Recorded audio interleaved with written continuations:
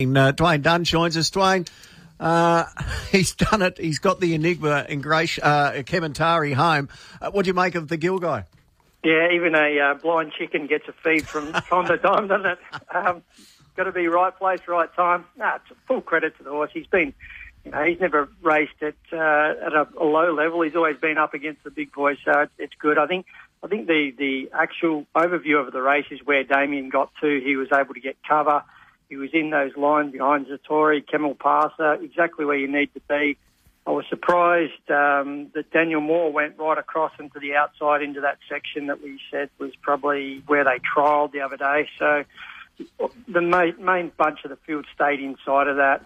I probably would have liked Damien Lane to go a little bit quicker on Camel Passer. I think his advantage is his speed. He probably could have been a little bit bolder. The horse boxed on really well, and isn't it great to see a finish like that? 4 horses, not much between them, but a really great race to watch. Is there anything scarier for a jockey in a race than to hear a screaming Damien Oliver coming from behind? Yeah, well, sometimes he gives himself up early, he's coming, but he's always been one that has roared them, and he feels that it lifts them, but sometimes when you do that, you lift the other person's horse as well. So it's a two-edged sword, that one, but Damien seems to have nailed it very well today. Yeah, it's everyone's got to benefit from the roar, aren't they? Do you see any merit in it yourself, Dwayne? Have you tried? Is it something you've tried or used? Oh yeah, definitely. There's a lot of it. Some horses you do it, some you don't. Ben Mellum, he sort of roars a bit, but Damien's probably the most vocal one here in Victoria. Craig will roar, but Damien's probably the main one. What you don't want to do is when you're back inside or looking for a run to be roaring, because someone might be able to shut the gate on you. So you try and be as in stealth mode and try and slice through there before they realise and then start the roar. You wonder whether we might use it to alert other jockeys that he's roaring through as well, and instinctively they might err slightly away from the roar, so it might help in that respect. I bet the kids have got clean bedrooms. Exactly right.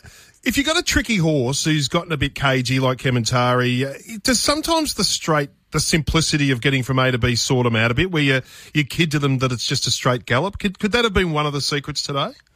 I think so. I think, as I said, he's probably not met that class of field at this level for quite some time. He's always probably been another notch above these, and he's got into his right race with the right run. So I think everything fell into his lap today.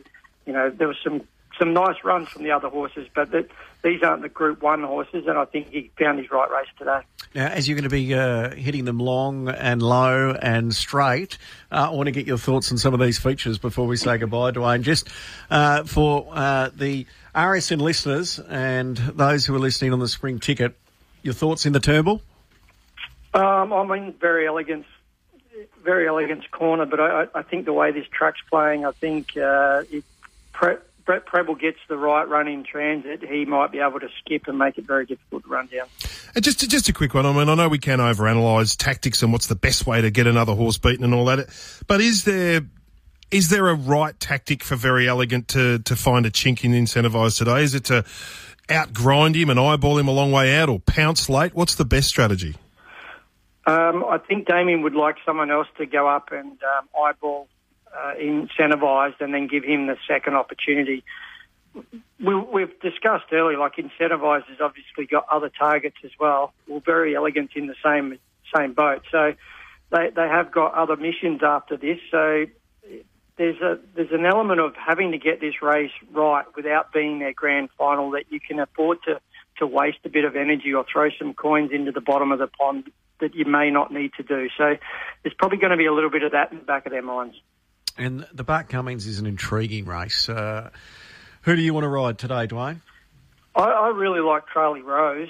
I know it's a very sticky barrier, but I think Dean Holland gets a great chance here. 54 kilos. Her first 2 runs this time in have been very, very good. Hopefully this gives her a ticket into the right race. The one I keep coming back to is Master of Wine. This time last year, he got beaten less than a length behind Very Elegant. He went to the Caulfield Cup and had a gut buster where he led and was only beaten 4.5 lengths. If he brings his A game, he can definitely show up here. And And you've got to respect Lloyd Williams, both his runners. No doubt this is his time to shine, and this is where he likes to be at his best. So I'd expect those two runners to run well today, being Dawn Patrol and Pandos. Just one last one.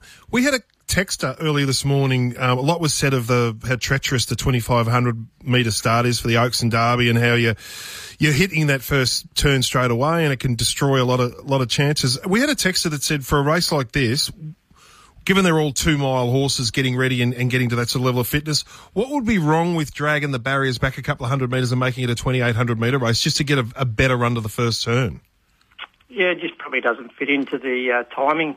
Maybe you're getting to that 2,800 too quick. Some of these horses will come back to the 2,400 and some will keep going up further. So it's just a matter of timing. You've only got 16 runners. You've got a beautiful big track. I know what usually brings most of them undone are the ones that are lacking ability to run the distance, that may over-race if you send them forward in too much of a hurry. So it's all about timing here, getting him into the right spot and not be caught wide.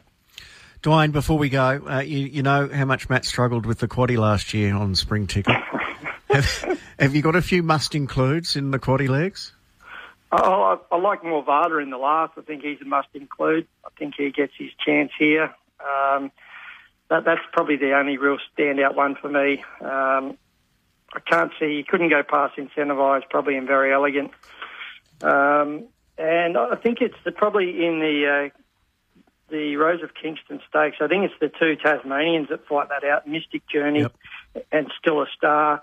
The other one's Instant Celebrity. Obviously, you've got to respect her, but she's probably been a little bit disappointing. But it looks like the 2 Tasmanians to fight out that. It was great to see Mystic Journey return to such a good run first up.